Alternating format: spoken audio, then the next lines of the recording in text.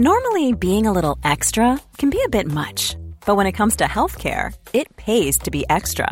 And United Healthcare makes it easy with Health Protector Guard fixed indemnity insurance plans. Underwritten by Golden Rule Insurance Company, they supplement your primary plan, helping you manage out-of-pocket costs without the usual requirements and restrictions like deductibles and enrollment periods. So when it comes to covering your medical bills, you can feel good about being a little extra. Visit uh1.com to find the Health Protector Guard plan for you. Are you ready to enhance your future in tech? Then it's time to make your move to the UK, the nation that has more tech unicorns than France, Germany, and Sweden combined. The nation that was third in the world to have a $1 trillion tech sector valuation. The nation where great talent comes together. Visit gov.uk/great talent to see how you can work, live, and move to the UK. Kathy Greenwood has supported independent tech news directly for almost 5 years. Thanks, Kathy. Be like Kathy. Become a DTNS member at patreon.com/DTNS. This is the Daily Tech News for Monday, December 17th, 2018 in Los Angeles. I'm Tom Merritt. And from Studio Feline, I'm Sarah Lane. And I'm the show's producer, Roger Chain. Joining us today, Rich DeMuro, tech reporter for KTLA TV Channel 5 in Los Angeles, and author of 101 Handy Tech Tips for the iPhone. Rich, congratulations on the book coming to print. Thank you so much, Tom. Thanks for having me on the show, and very excited about the book, just in time for the holidays. Just in time. Rich is going to share a few of those tips for us a little later in the show, if you're curious. Let's start with a few tech things you should know. Facebook announced new camera features for Messenger, including native support for looping boomerang videos, automatic background blur for selfies, and the ability to use stickers as AR objects. The 5 camera modes on Messenger are now normal, video, text, boomerang, and selfie. 34-year-old Colin Kroll, co-founder and CEO of HQ Trivia, he was also co-founder of Vine, was found dead in his apartment Sunday morning. The New York Police Department says the investigation is ongoing, although the police department has said that the death is allegedly a drug overdose. Kroll had moved from CTO to CEO of HQ Trivia just 3 months ago. Fitbit updated its Ionic and Versa watches with Fitbit OS 3.0 with third-party app support and allowing users to log things like water intake, sleep, and weight from the watch itself rather than just the mobile app as it had been before. New apps of note. Couch to 5K. It's a training program that coaches beginning runners towards completing a long-distance race. Maybe you want to do your first 5K. And At You Health, which measures a body for temperature spikes that might need attention. Other partner apps will arrive next year, including TRX, Gold's Gym. That one is actually very interesting to me because I go to Gold's, and MindBody. Fitbit's Charge 3 does not get these updates, however. And Lenovo announced updates to its ThinkPad L series laptops. They now have Intel's 8th generation chips inside. The L390 is 18.8 millimeters thick, weighs 3.2 pounds. The Yoga L390, the one with the flexible hinge, same thickness, but weighs a little bit more, 3.44 pounds. Both come with 13-inch displays, fingerprint sensors, and 32 gigabytes of DDR4 RAM. The Yoga L390 starts at $899. That gets you an active pen stylus bundled in. And the L390 is cheaper, no pen, $659. Both going on sale this month. All right, let's talk a little bit about Intel selling off another piece of its technology. Indeed, it is. Canada's North, which is the company behind the Focals AR glasses, has acquired Intel's augmented reality technology profile, which includes the tech behind Intel's Vaunt glasses. Focals and Vaunt both use a laser embedded in the stem of the glasses to reflect images directly onto the retina. Now, Focals says it's about to start shipping, but it hasn't announced a firm date. We have not gotten a date as of yet. Focals are meant to allow a user to see and respond to texts, get turn-by-turn directions, check the weather, request an Uber, talk to Amazon Voice Services, and more. North has stores in Brooklyn and Toronto where customers can pre-order the glasses for $999. So they get some defensive patents. They say they're not going to use it to go after people, but it'll help them, defend against any comers with their future glasses. They also get a little bit of the refinements that Intel had made to the same approach. Intel was a big investor in Focals, and what Intel had been looking for with their Millions of people have lost weight with personalized plans from Noom. Like Evan, who can't stand salads and still lost 50 pounds. Salads generally for most people are the easy button, right? For me, that wasn't an option. I never really was a salad guy. That's just not who I am. But Noom worked for me. Get your personalized plan today at Noom.com. Real Noom user compensated to provide their story. In 4 weeks, the typical Noom user can expect to lose 1 to 2 pounds per week. Individual results may vary. Hey everyone, I've been on the go recently. Phoenix, Kansas City, Chicago. If you're like me and have a home but aren't always at home, you have an Airbnb. Hosting your home or a spare room is a very practical side hustle. If you live in a big game town, you can Airbnb your place for fans to stay in. Your home might be worth more than you think.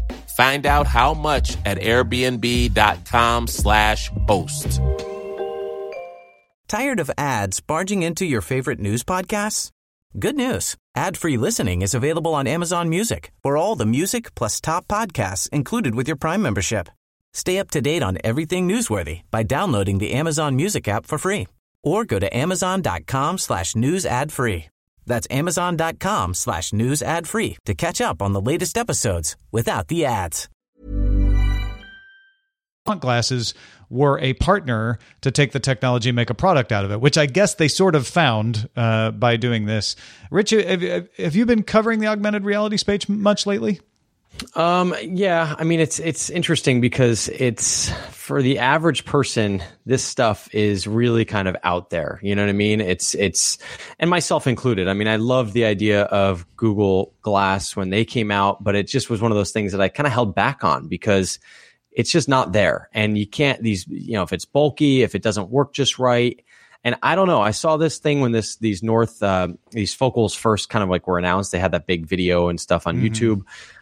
And it looks cool, but I can tell already the first gen glasses are just not going to be what I want to have on my head.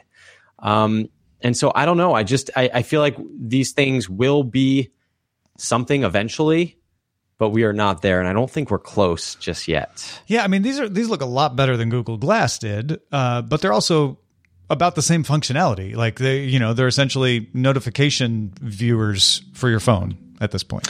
Well, yeah, I mean, you sort of like texting, directions, weather checking, calling an Uber or something of that nature. For $1,000, that's a tough sell for me. My phone was $1,000 and it's new and I can do all of that stuff that way. Plus a lot more. And I mean, we're in this world right now where people are trying to be on gadgets less.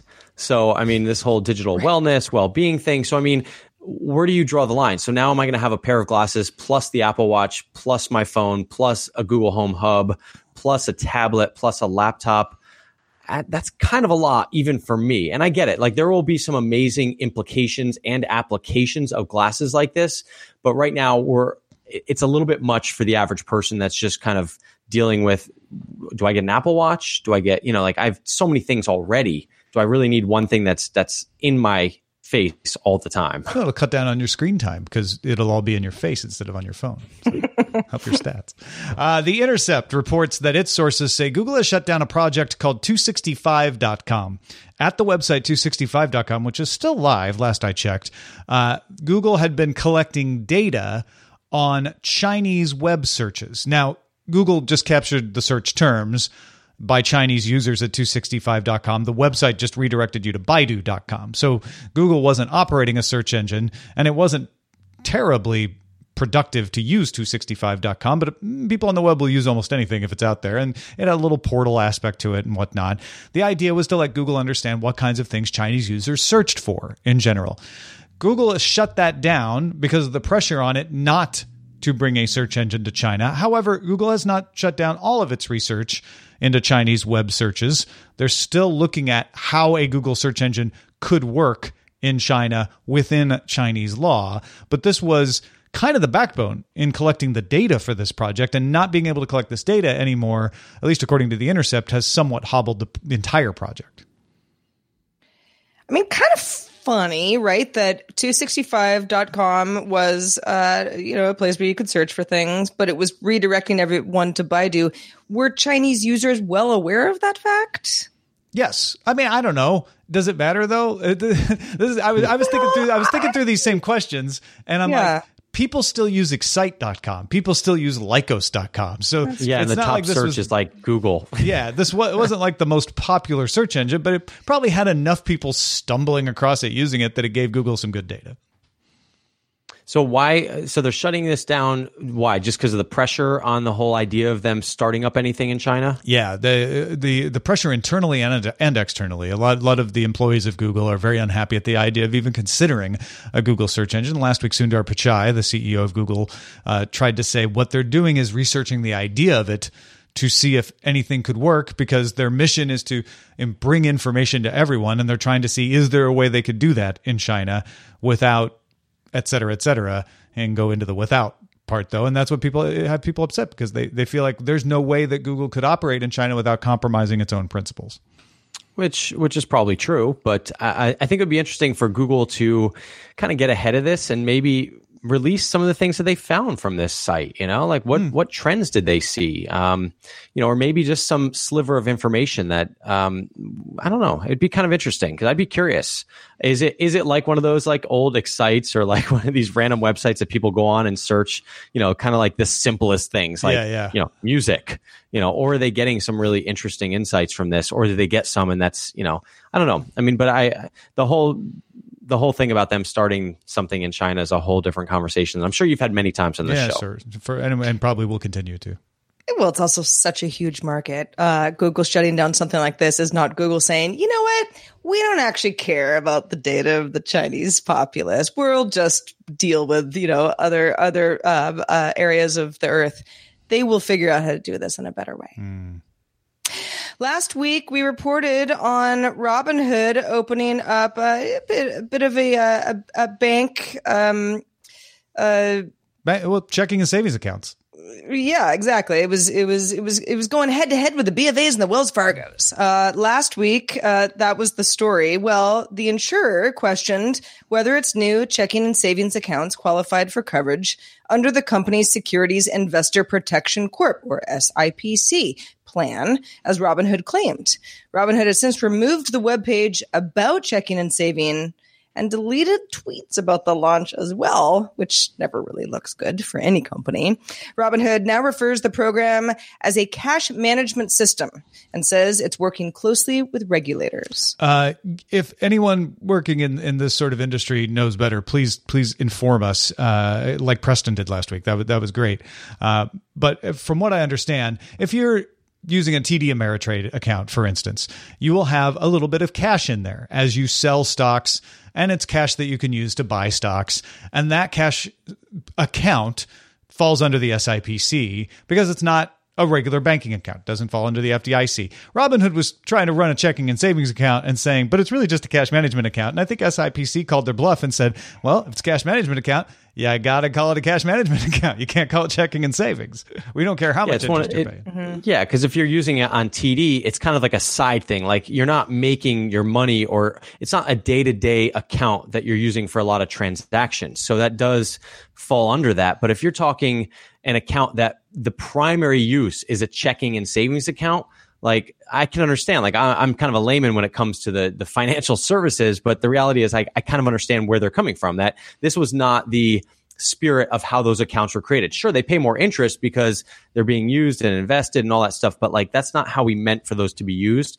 But I got to give credit to Robinhood for trying something new, putting pressure on banks and trying something different, and paying people a decent return on it. I mean, the only reason I wouldn't give them credit is if you're going to call it cash and checking, you should have set it up as, checking and savings. You should have set it up as checking and savings under FDIC protection, but they probably couldn't give you that sweet 3% interest rate if they'd done that. So they probably should have done their homework a little bit better. Yeah. Splash Data announced its yearly analysis of leaked passwords to create that font of joy, the annual worst passwords list, and returning at number 1, 1, 2, 3, 4, 5, 6. These are passwords culled from actual breaches. They go and they find dumped password lists on the internet, and then they look at what passwords people were using, and they compile this list. Password itself was number 2. Most of the rest of the top 10 were, variations on 1, 2, 3, 4, 5, 6, 7, 1, 2, 3, 4, 5. However, instead of poking fun at the people who use these passwords, let's join Naked Security. Naked Security at Sophos.com said, let's not point fingers at the users this year. Let's point fingers at the websites that allow users to create accounts that use these kinds of passwords. A lot of companies don't. If you try to use password as your password, it'll say that's not a strong enough password. You need to put something else in. So the companies that are the ones who could end this password list tomorrow if they all just decided to say, you know what, if it's on the worst passwords you need list, an uppercase letter. You can't use 1, 2, 3, 4, 5, 6. Yeah, and some sort of a symbol. You know what's funny? I've actually been denied by, doesn't matter who, but there are a few when I had to reset a password for whatever reason, where it was like, that password's too long. We only accept passwords between this and this amount of characters. And I was always like, well, that's odd. One would think the longer the better. But at least having a website say, well, no, hold on. Like we're actually paying attention to this. This is, rather than saying weak password, medium password, strong password, which is helpful, I guess. But I think a lot of people just ignore that, being like, no, you cannot have something that's only numbers. You can't have anything that's been, your password for the last 5 passwords if you've been changing recently and all that sorts of other stuff. It is kind of on the websites at this point because there are just too many breaches and you can't count on people to care. I wonder if it's ironic that the websites that, like you said, Tom, the websites that kind of allow this to happen, they're the ones being breached. So clearly they just have bad security in general because they're compiling these passwords off of all the breaches out there. And there have been some high profile breaches, but I personally like password number 20 on the list because it shows a little bit of kind of like determination, because it is, if you look at it, it's all the shift 1, 2, 3, 4, 5, 6, 7, 8. So to me, I think it looks very like a strong password, right? Like I would think that's a good one. But exclamation alpha sharp $% %. Yeah, you're using special characters all over the place with that one. You're right. That's right. But Sarah, this one would be rejected because it doesn't have any letters or numbers in it, so it would be rejected as a not safe password. Well, they just do password all caps before it, and then you have a long, strong password. Password all caps. Don't tell me anybody's using that. Oh, please. Probably. Well, there. I think in a lot of users' defense, these are default passwords that often companies say, sure, here's the default password, go in and change it, and then someone just doesn't. So again, it kind of falls back on the companies. Totally does. Yeah. But as somebody who considers herself a pretty good internet detective, I will say sometimes you can just guess a password pretty easy if you really want to, and then not do anything bad to that person. Just know that you're better than them. Okay, moving on. Engadget's Chris Ip profiled the Future Interfaces Group, or FIG Lab, at Carnegie Mellon University, which researches new ways to interact with technology. One example is having a drill or a doorknob emit an electromagnetic signal to talk to a wearable and identify objects. The lab also uses lasers to read vibrations, ultrasound to detect things like coughing or typing, and an accelerometer to identify actions like sawing wood, for example. The lab generates hundreds of ideas each year, generates about 20 prototypes, and then publishes research on from 5 to 10 of them. 2 projects turn into startups, and others have been licensed since FIG started in 2014. I feel like this is the companion piece to last week's 50th anniversary of the mother of all demonstrations, because all the input devices he showed 50 years ago are the ones we have now, right? Keyboard, mouse, touchscreen was all there. And now you have this other end of the spectrum, this group working 20 years in the future saying, well, what if we had something called Ubacoustics? This is an actual project they're working on, where machine learning just knows the different sounds things make and can tell exactly what's going on in a room based on the sounds, so that just tapping, on a projection could be an input, or just swiping things could be an input. It's fascinating to watch what they have going on there. It makes a lot of sense. It kind of reminded me of this device that, what was it? Belkin. They have like some sort of water device you put on your water pipe, And basically they analyzed all the sounds that your water pipe makes, and they can tell if something's leaking, if it's like a toilet versus a faucet based on the acoustics of the leak. So, it's kind of similar to what you're talking about. It's just amazing what you can figure out these days by acoustics and algorithms. Hey, folks, if you want to get all the tech headlines each day in about 5 minutes, don't forget we have a show called Daily Tech Headlines, a separate show offered by the same team here at dailytechheadlines.com. Keeps you up to date every day in a short amount of time. All right. Let's talk about iPhone tips. As I mentioned, Rich has a print version of his book, 101 Handy Tech Tips for the iPhone out. And Rich, thank you for being willing to share some of these as sort of a sampler with people. What's the first one you got for us? Okay, let's talk about the first one, which is, let's see, what do I have here? Set up screen time and app limits for your kids. So the book is not like a manual for the iPhone. It's kind of like using all the questions and things I've gotten over the years of what people find interesting or fascinating. And also the stuff that I just think they should know about, right? Like the strong passwords, that's like one of those like basic internet security things. This book is kind of like my idea of what you should know about when it comes to your iPhone. And obviously it's geared at someone who is maybe a little bit less tech savvy, or someone who doesn't even have the time to go in and set all this stuff up. So first off, with this version of the book, I went through iOS 12, kind of like all the new features, and went through what you need to know. So set up screen time and app limits for your kids. I actually did this myself when I was writing the book. I've got 2 kids, and it's pretty amazing what Apple has built. So obviously you have screen time for yourself, and you can see kind of like how often you're using your phone when you're picking it up. All that stuff is like not that interesting to me, right? Like I don't really care that I'm using Instagram for an hour a day. But what is interesting is that you can go into your family settings and your family sharing and literally limit the time your kids have on their iPads and by apps and all those kind of things. So I thought that was great. And the best part, Tom and Sarah, is that when I set this up for my kids, number one, my kid immediately noticed something was different. He was like, why am I getting timed now when I use my stuff? And then he noticed that everything kind of stopped working after a certain amount of time. But this is the best part. Kids are so smart and resilient. My kid will no longer watch Netflix on his iPad. He will watch it on the TV because he knows that's not metered. Yeah. There's always a workaround, and kids are usually better at finding it than the rest of it. So that's for sure. Kind of a smart one. Autofill passwords. This kind of goes into what you were talking about earlier. And this is tip number 12 in the book. And I don't know if you've turned this feature on, but it's fantastic. Now with iOS 12, kind of like an Android feature, you can actually have your phone autofill your passwords, not only with Apple's built-in password manager, which is pretty decent, but also you can use, LastPass or Dashlane or 1Password, and it will actually fill those in for you as you go along. So a lot of people use these terrible passwords because it's so much work, right, to come up with new passwords. The Apple one that's built in is not bad at all if you only use Apple products, right? So if you're not switching between various computers and, if everything you have is a Mac or an Apple product, you'll probably be okay with their built-in one.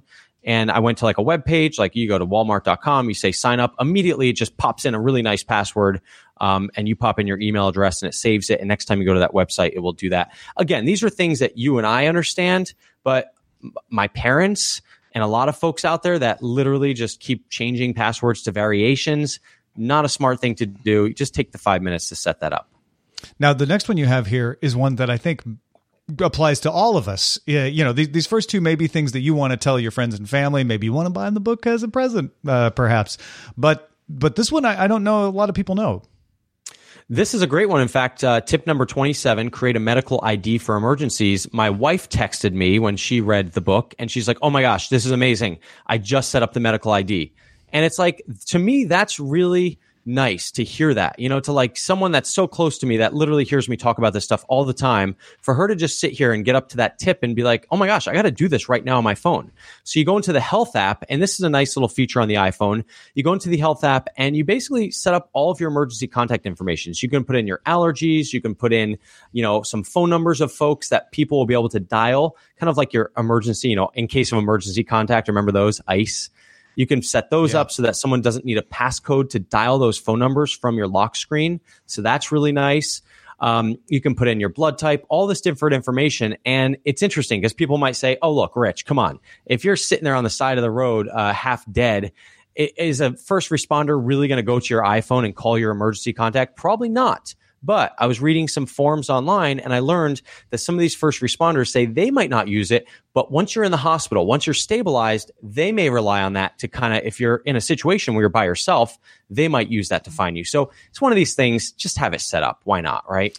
Yeah, and having your information in multiple places when they need to know your blood type fast might be advantageous. I mean, they can type your blood, but it takes longer. And allergies. I mean, that's a big one too. Sure. You know, if you know someone with allergies, that could be a life-changing thing. So let's see. I use my phone as a magnifying glass, but I'm not sure I'm doing it right because you have a tip on this.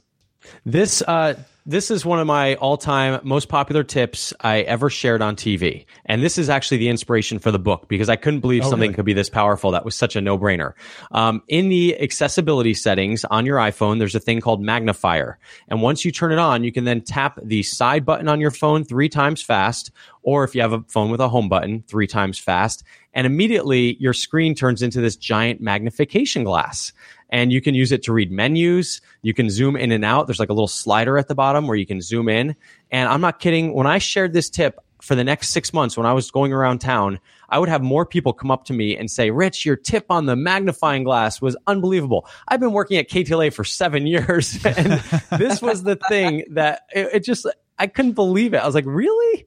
And so that's in the book. That was kind of the inspiration. And that's a fun thing, especially for menus. I saw my father-in-law looking at the menus. He used to keep a little magnifying glass in it, like a pocket one in his wallet, and no more. So you don't have to just use the camera and zoom in. You could actually have a real magnifying situation going on.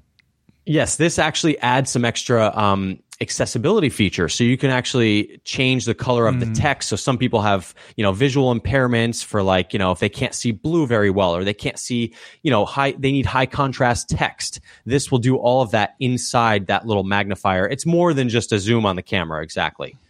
Now, let's finish up with this very last one you have in our rundown here about tabs, because I know tab management is a huge one for people.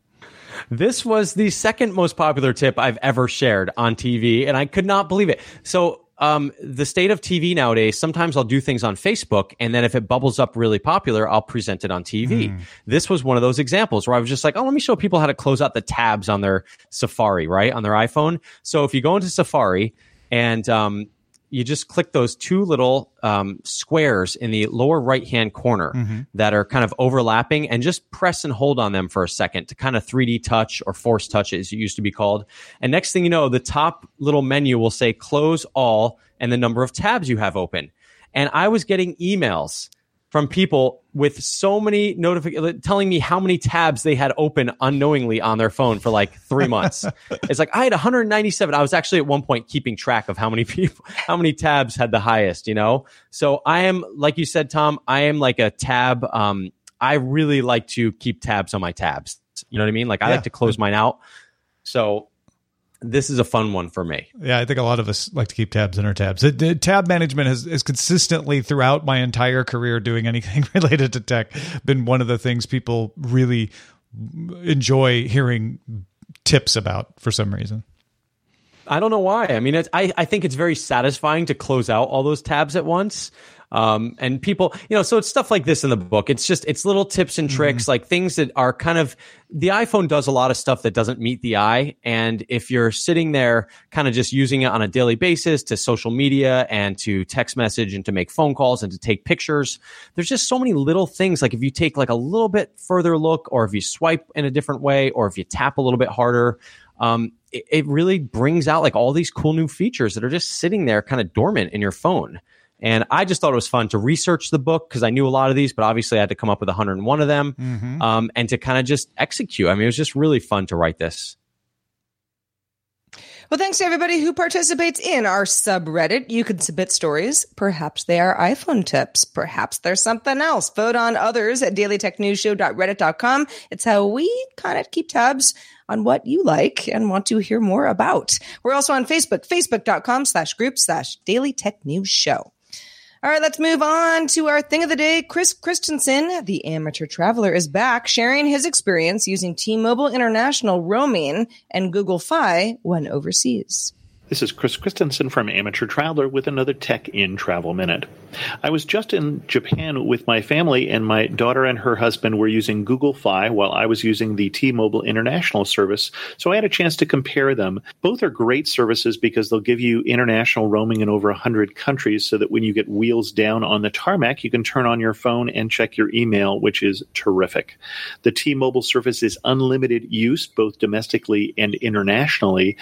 But when you are roaming, you get slower speeds, more like 3G speeds. So good for email, but not for downloading podcasts. The Google Fi, on the other hand, charges you the same rates when you're traveling as it does at home, which is $10 per gigabit, but gives you whatever speeds are available in that country. As far as cost goes, it seems that about 5 megabits per second is the break-even point. If you use more than that, T-Mobile is cheaper for you. Less than that, Google Fi would be cheaper. I'm Chris Christensen from Amateur Traveler. It's been a few years since I did the same thing, and back then you were kind of getting 2G speeds, so it sounds like it's gotten a little better actually on the T-Mobile side, and Google Fi coverage was good in Japan back then too, so good to know those are both good options for you. Thank you, Chris Christensen, and thanks also to Rich DeMuro for being with us today. It's been a while. I don't think you and I have been on this show together, but real nice to have you. Great tips, and let folks know where they can keep up with your work. Sure. Thank you, by the way. richontech.tv is my website. The book is on Amazon, 101 Handy Tech Tips for the iPhone. And of course, I'm on social media, either Rich DeMuro or Rich on Tech. One of these days, I will get them all aligned. Excellent. Go check it out. And richontech.tv/bookpress. Does that get you right to the book? richontech.tv/book. /book. Thank you. Go check it out, folks. richontech.tv/book.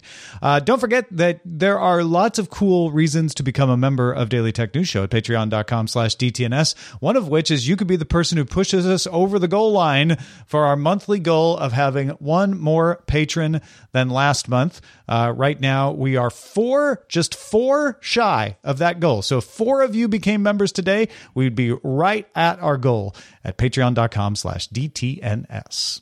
If you have feedback for us, well, have I got an email address for you? feedback@dailytechnewsshow.com. Thanks for all the feedback. Please do keep it coming. We're also live Monday through Friday, 4:30 p.m. Eastern, 21:30 UTC. You can find out more, tell a friend at dailytechnewsshow.com/live.